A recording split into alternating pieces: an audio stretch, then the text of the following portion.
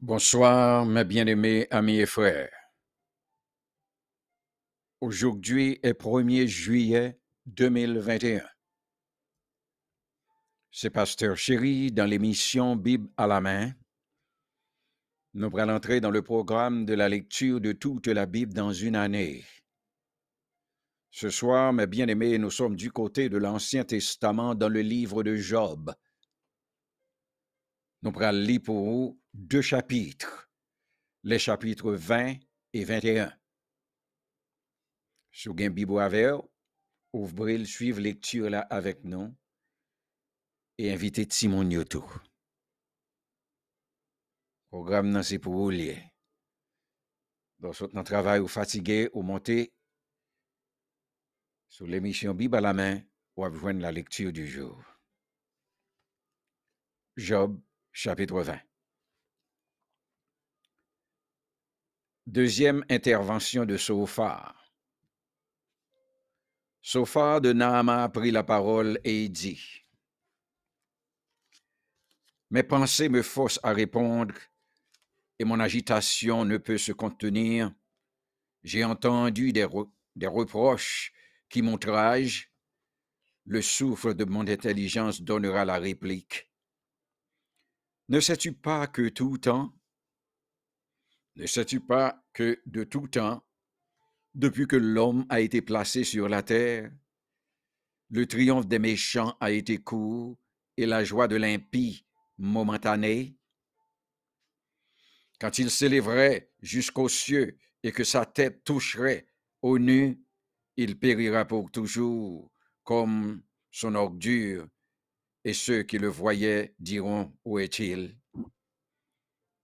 Il s'envolera comme un songe et on ne le trouvera plus. Il disparaîtra comme une vision nocturne. L'œil qui le regardait ne le regardera plus. Le lieu qu'il habitait ne l'apercevra plus. Ses fils seront assaillis par les pauvres et ses mains restitueront ce qu'il a pris par violence. La vigueur de la jeunesse qui remplissait ses membres aura sa couche avec lui dans la poussière. Le mal était doux à sa bouche et il le cachait sous sa langue. Il le savourait sans l'abandonner.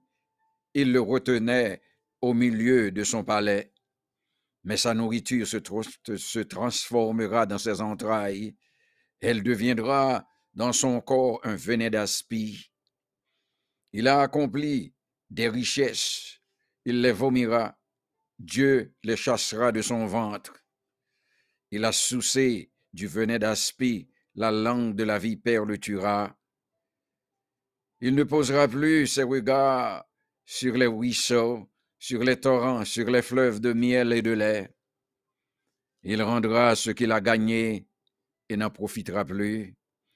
Il restituera tout ce qu'il a pris et n'en réjouira plus. Car il a opprimé, délaissé les pauvres, et il a ruiné des maisons et ne les a pas rétablies. Son avidité n'a point connu de borne, mais il ne sauvera pas ce qu'il avait de plus cher. Rien n'échappait à sa voracité, mais son bien-être ne durera pas. Au milieu de l'abondance, il sera dans la détresse. La main de tous les misérables se lèvera sur lui, et voici pour lui remplir le ventre. Dieu enverra sur lui le feu de sa colère et le rassasiera par une pluie de traits. S'il échappe aux armes de fer, l'arc d'airain le transpercera. Il arrache de son corps le trait qui étincelle au sortir de ses entrailles, et il est en proie aux terreurs de la mort. Toutes les calamités sont réservées à ses trésors. Il sera consumé par un feu que n'annulera point l'homme. Est-ce qui restera dans sa tente en deviendra la parture? Les cieux dévoileront son iniquité et la terre s'élèvera contre lui. Les revenus de sa maison seront emportés. Ils disparaîtront au jour de la colère de Dieu. Telle est la part que Dieu réserve aux méchants. Tel est l'héritage que Dieu lui destine.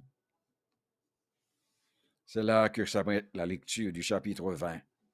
Voici la sœur chérie de la version créole. Merci, pasteur chéri. Les sages sofa, la ville Nama, prend la parole, li dit comme ça. Moi gen yon ban l'idée k'ap travail dans tête moi. Moi pas qu'attendre encore. C'est pour me répondre. Tout ça ou dit là vexem. Mais moi connais gens pour me répondre. Ou connais depuis dans temps longtemps, depuis premier monde bon Dieu te mette sous terre. Méchant yo pas jamais gen cœur content pour tout pour longtemps. Plaisir moun k'ap fait mal yo, c'est pour yon ti temps. Yo te met grandi jouk pour yo rive wote ciel la. Jouk pour tête yo t'arrive nan nuage yo. Y ap rete kon sa y ap disparaître tant kou yon pile fatra yo boule.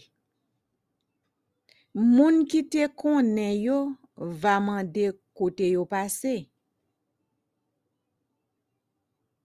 Moun bliye yo tant kou yon rêve yo fait yo pa ka changer. Tant kou yon vision yo fait la nuit yo pa jam wè encore. Moun ki te kon wè yo pa wè yo encore. Moun la kay yo pa konnen kote yo passé. Pitit yo va payer pauvre yo pour tout ça yo te fait yo. C'est pour pitit yo ak men yo qui va remettre pauvre ça yo te prend par force. Méchant yo te gen toute force, jeune garçon sou yo toujours, mais koulier a tout ça pral tourner poussière ensemble ak yo. L'el tap fait ça qui mal, ça te si tellement goût nan bouche li, li te kenbe ti gout en bas lang li. Li pat kite fin trop vite nan bouche li pour te ka jouer goût pendant longtemps. Mais rive manger arrivé dans l'estomac li vin nan men kon fiel. En dan ventre li pran boule tant kou si li te vale poison. Méchant gen pou vomi toute richesse li te volo yo. Parce que bon Dieu a foué douet nan gorge li. Tout ça li te vale tourne poison pour li. Lap mouri tant kou si se yon serpent l'aspic qui model. Li pap vive pour l'huile couler tant kou de la rivière ni si au miel ak let couler tant kou la valasse. La bliye bay tout ça li te travail fait. Li pap gen chance jouir richesse li yo. Parce que li te pillé kay pauvre malheureux yo. Li te pito volo kay moun passe pour le bâti. Li pat jam gen compte li. Mais richesse li pap ka délivrel. Personne pat ka chaper en bas mel si tellement li te akrek. Non. Toute richesse li yo pas là pour longtemps. A tout li gen toute richesse sa yo, li pral gen ke serré. Toute qualité misère pral tomber sous li. Pendant la manger plein ventre li, bon Dieu pral mauvais compte mauvais sous li malè pral tombe dri sou li. Le lap chache kouri pou yon épée fait en fait, yon flèche en cuivre pral percer pak en pak. Yon flèche ap percer kol sans li pap dégoûter kon sa nan pointe flèche la kel serré li wè lan mort en face li. Li perdit tout sa li te serré.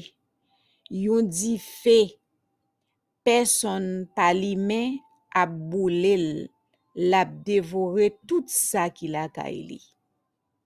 Si elle la fait connaître tout ça li te fait qui mal, la te campé pour dénoncer l. Yon sel d'eau descend, va porter la kay li ale. Jou bon Dieu va faire colère sa sou li? Oui, c'est ça bon Dieu serré pour méchant yo. C'est ça méchant yo pral recevoir nan men bon Dieu. Chapitre 21. Réponse de Job à Sophar. Job prit la parole et dit, écoutez, écoutez mes paroles. Donnez-moi seulement cette consolation. Laissez-moi parler, je vous prie, et quand j'aurai parlé, tu pourras te moquer. Est-ce contre un homme que se dirige ma plainte? Et pourquoi mon âme ne serait-elle pas impatiente? Regardez-moi, soyez étonnés et mettez la main sur la bouche. Quand j'y pense, cela m'épouvante. Un tremblement saisit mon corps. Pourquoi les méchants vivent-ils? Pourquoi les voit-on vieillir et accroître leur force? Leur postérité s'affermit avec eux, et en leur présence, leur rejeton prospère sous leurs yeux. Dans leur maison règne la paix sans mélange de crainte. La verge de Dieu ne vient pas les frapper. Leurs taureaux sont vigoureux et féconds. Leurs génisses conçoivent et n'avotent point. Ils laissent courir leurs enfants comme des brebis, et les enfants prennent leur ébat. Ils chantent au son du tambourin et la harpe. Ils se réjouissent au son du chalumeau. Ils passent leurs jours dans le bonheur et ils descendent en un instant au séjour des morts. Ils disaient pourtant à Dieu, retire-toi de nous. Nous ne voulons pas connaître tes voies. Qu'est-ce que le Tout-Puissant pour que nous le servions? Que gaillerons-nous à lui adresser nos prières? Quoi donc? Ne sont-ils pas en possession du bonheur? Loin de moi le conseil des méchants. Mais arrive-t-il souvent que leurs lampes s'éteignent, que la misère fonde sur eux, que Dieu leur distribue leur part dans sa colère, qu'ils soient comme la paille emportée par le vent, comme la balle enlevée par le tourbillon? Est-ce pour les fils que Dieu réserve le châtiment du Père? Mais c'est lui que Dieu devrait punir pour qu'il le sente. C'est lui qui devrait contempler sa propre ruine. C'est lui qui devrait boire la colère du Tout-Puissant, car que lui importe sa maison après lui, quand le nombre de ses mois est achevé? Est-ce à Dieu qu'on donnera de la science, à lui qui gouverne les esprits célestes, le mœurs saint, du bien-être, de la paix et du bonheur, les flancs chargés de graisse et la moelle des os remplis de sève? L'autre meurt l'amertume dans l'âme sans avoir joui d'aucun bien, et tous deux se couchent dans la poussière, tous deux deviennent la pâture des vers. Je sais bien quelles sont vos pensées, quel jugement inique vous portez sur moi. Vous dites, où est la maison de l'homme puissant? Où est la tente qu'habitaient les impies? Mais quoi? N'avez-vous point interrogé les voyageurs? Et voulez-vous méconnaître ce qu'ils prouvent? Au jour du malheur, le méchant est épargné. Au jour de la colère, il échappe. Qui lui reproche en face sa conduite? Qui lui rend ce qu'il a fait? Il est porté dans un sépulcre et il veille encore sur sa tombe. Les mottes de la vallée lui sont légères et tous après lui suivront la même voie, comme une multitude l'a déjà suivi. Pourquoi donc m'offrir de vaines consolations?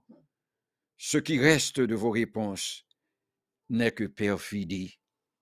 C'est là que s'arrêtent les 2 chapitres du livre de Job, les chapitres 20 et 21 pour ce soir. Bonne nuit, mes bien-aimés.